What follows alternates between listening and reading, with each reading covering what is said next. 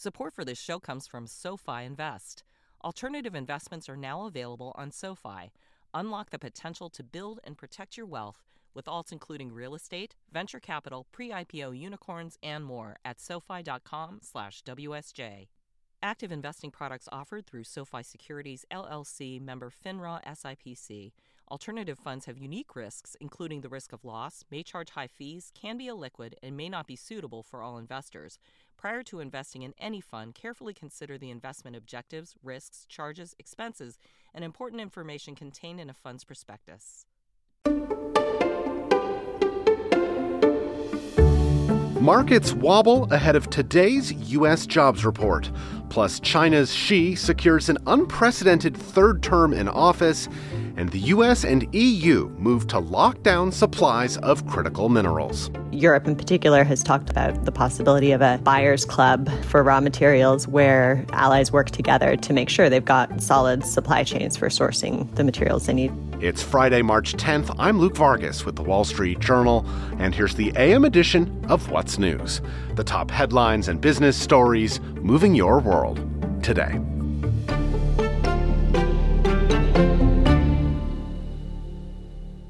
Stock markets and bond yields are falling today, capping a volatile week of trading.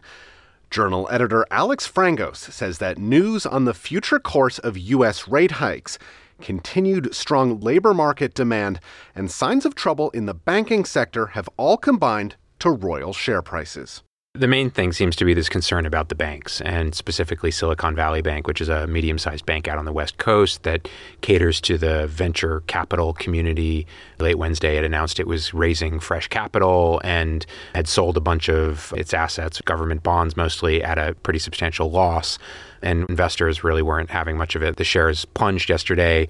They continue to be down another 20% pre-market this morning. And so there's this real concern that the problems don't just lie with this bank, but that banks in general hold a lot of government bonds that have lost value because bonds lose value when interest rates go up. Most people think that the big banks are fine, but anytime a medium-sized bank gets in trouble, people get really jittery. And Alex, there is more that already jittery investors are going to be watching closely today, right? Yeah, it's a manic Friday. We have the jobs report later today, which everything is riding on in terms of whether the Fed does another 50 basis point interest rate increase or does something smaller than that. So, if the job market is really hot, that means inflation probably is going to be really stubborn and hard to go away. I think the big change was Jerome Powell on Wednesday talking tough about inflation. And I think it punctured a little bit of a hole in the idea that we've moved past the inflation troubles in the economy. And that sentiment is what drove markets higher in the first month of the year, and now everyone's like, well, maybe we're not out of the bear market and there's more pain to continue. The U.S. jobs report is due out at 8:30 a.m. Eastern. We are reporting that former President Donald Trump has been invited to appear before a New York grand jury that is probing his alleged role in paying hush money to porn star Stormy Daniels on the eve of the 2016 election. The move is the latest indication that Manhattan District Attorney Alvin Bragg is nearing a decision on whether to bring a criminal case against Trump. The grand jury has heard, or will soon hear, from all the individuals who played a key role in the hush money payment to Daniels, who alleged that she had an affair with Trump. Trump has denied the affair as well as any wrongdoing and called the investigation politically motivated. A spokeswoman for Bragg declined to comment. Xi Jinping has secured an unprecedented third term as China's head of state after being granted another 5 years as president earlier today. Xi's appointment was approved unanimously by more than 2,900 lawmakers assembled in Beijing, a move that Journal reporter Chun Han Wang says comes in spite of several issues with Xi's governance over the past few months. Particularly with how China handled its exit from zero-COVID policies. Harsh lockdowns and mass testing had caused disruptions to supply chains and disruptions to the broader economy. And this will be a problem that she has to tackle, trying to find ways to revitalize the Chinese economy, restore business confidence. And at the same time, as president, being China's chief diplomat, he will be fronting Beijing's engagements with Washington at a time where relationship between the two superpowers seem to be getting more and more tense, and the rivalry between them getting more and more aggressive. 7 people have died in a shooting in the northern German city of Hamburg last night. That is according to local police, who said that the shooting took place in a Jehovah's Witnesses center, though they have yet to establish a motive. Mass shootings are rare in Germany, where gun ownership is severely restricted, with the latest large-scale attack occurring in 2020. And a U.S. rail industry group has called for certain rail cars to be immediately removed from service and inspected to avoid possible derailments. In a rare advisory, the American Association of Railroads said that one of its railroads had experienced 3 loose wheels on cars that were designed to carry coiled steel, and that any cars with those wheels were at an increased risk of derailment. The advisory comes after a Norfolk Southern train derailed yesterday in Alabama, on top of a derailment last week in Ohio. Federal transportation safety officials are investigating both incidents.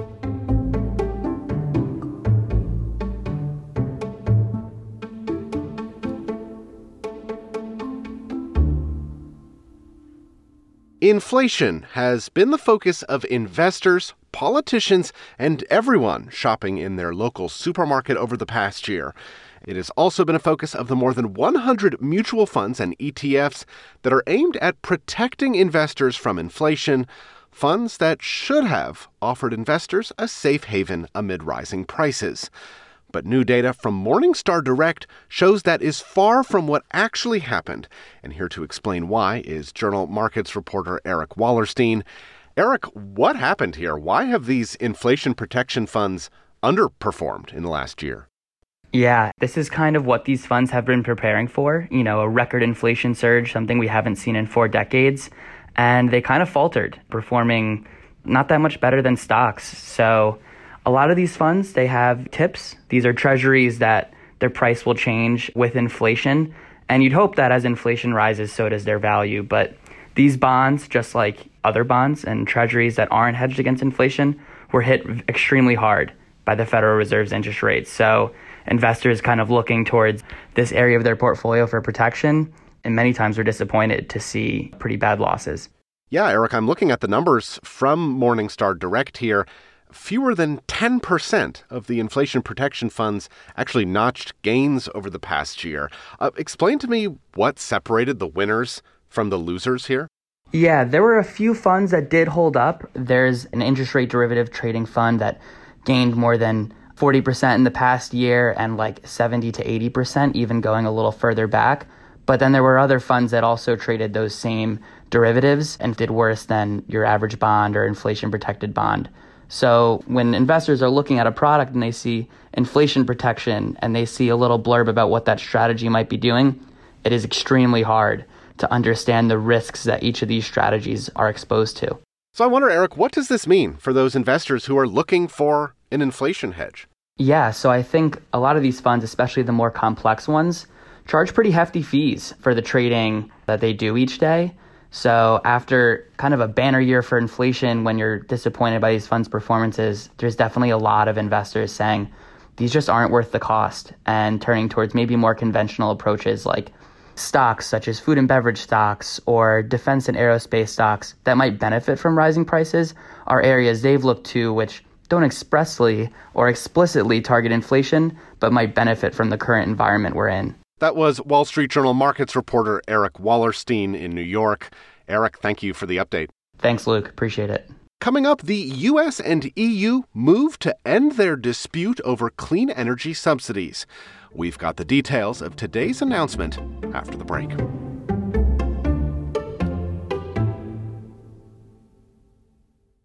Hello, I'm Laura Castleton, U.S. Head of Portfolio Construction and Strategy at Janus Henderson Investors. Is a brighter future possible? At Janus Henderson, we think it is. For 90 years, we've worked to help clients achieve superior financial outcomes and fulfill our purpose of investing in a brighter future together.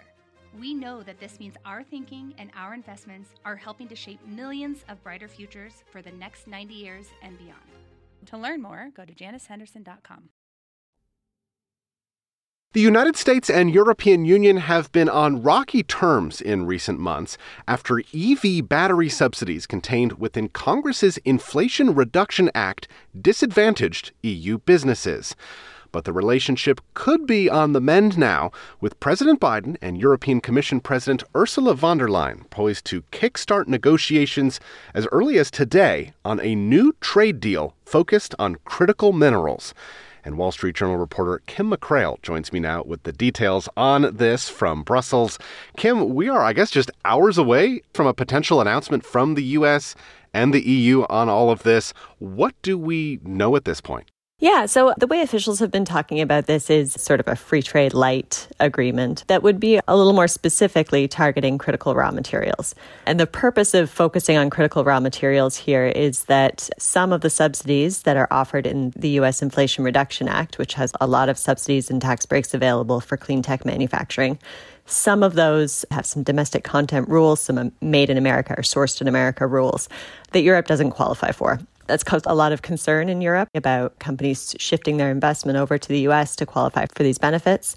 And the goal here is to try to find a way to allow critical raw materials that come from Europe to be sort of included in these domestic content rules.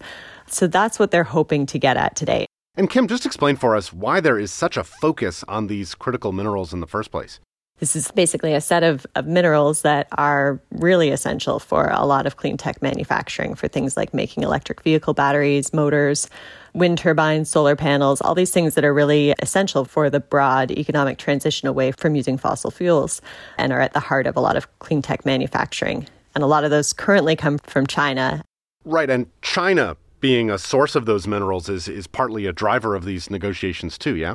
Yeah, that's right. The U.S. is having at the same time conversations with other partners, Japan, for example, about the critical raw materials issue. And the broader context in terms of some of these conversations is this concern about the current reliance on China for a lot of the raw material that is needed for the clean energy transition and for industry. There's a huge reliance globally right now on China, and there's a push from Europe, from the US, to try to get toward a place where new supply chains are established for critical raw materials. Europe in particular has talked a lot about the possibility of a buyers club where allies work together to make sure they've got good, solid supply chains for sourcing the materials they need for this stuff. In terms of the impetus for this deal, Kim, I understand it's been coming from businesses within the European Union, including just as recently as this week. Tell us a bit more about that. Yeah, I mean, there's just been a huge amount of frustration from EU officials about the potential for these subsidies and the way that they're structured in terms of the domestic content rules, that the U.S. might be, luring companies away from Europe. Recently, Volkswagen's technology chief warned that because of what's happening now, Europe could risk losing the race for billions of dollars of investment that will be decided over the months and years to come. A battery maker called Northvolt, which is based in Sweden, has said that it would actually consider building a plant in the U.S. over one in Europe because of the IRA. I'm curious, Kim, bigger picture, how well does this deal ultimately address all of the underlying issues at play here? Yeah, it's a great question. It won't deal with all of the issues that Europe is concerned about. Just yesterday, Europe had its own announcement about subsidies. The European Union has some fairly strict rules about how governments can provide subsidies to companies with the goal of making sure that you don't have wealthy countries like Germany just massively outspending other countries in Europe and attracting all the industry to one particular place. So they have some rules that are set up to try to balance out how subsidies are provided across the bloc. And they loosened those yesterday, offering up the possibility in pretty specific circumstances for governments to match the subsidies that are on offer in the U.S. So even this particular deal, it's one piece of a puzzle where there has to be, for Europe, a bigger response to the IRA and a broader effort to preserve their competitiveness in clean tech manufacturing. But it does deal with one of the very specific concerns and complaints related to critical raw materials, potentially, if it goes through the way officials are talking about. So it could make a difference. That was Wall Street Journal reporter Kim McCrail joining us from Brussels. Kim, thank you so much. Thank you.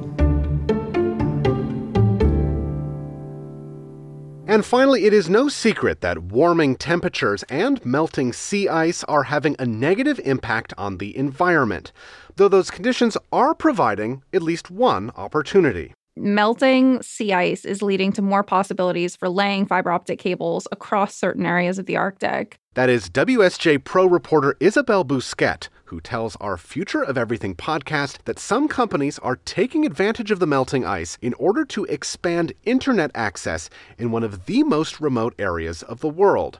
A change that could carry with it life or death implications at hospitals, including one in Alaska, in the northernmost city in the United States, which doesn't have doctors on site to read medical scans. First, they need to get those scans to Anchorage, and that's a really difficult process if you don't have a good internet connection. Sometimes it might be hours between the time they start uploading a scan and the time a doctor can actually look at it and tell them what's going on here. Now those scans can be uploaded a lot faster than they could, thanks to the fiber connection. You can learn more about the race to lay more Arctic internet cables on our sister podcast, The Future of Everything. And that's What's News for Friday morning. We'll be back tonight with a new show. I'm Luke Vargas with The Wall Street Journal. Have a great weekend, and thanks for listening.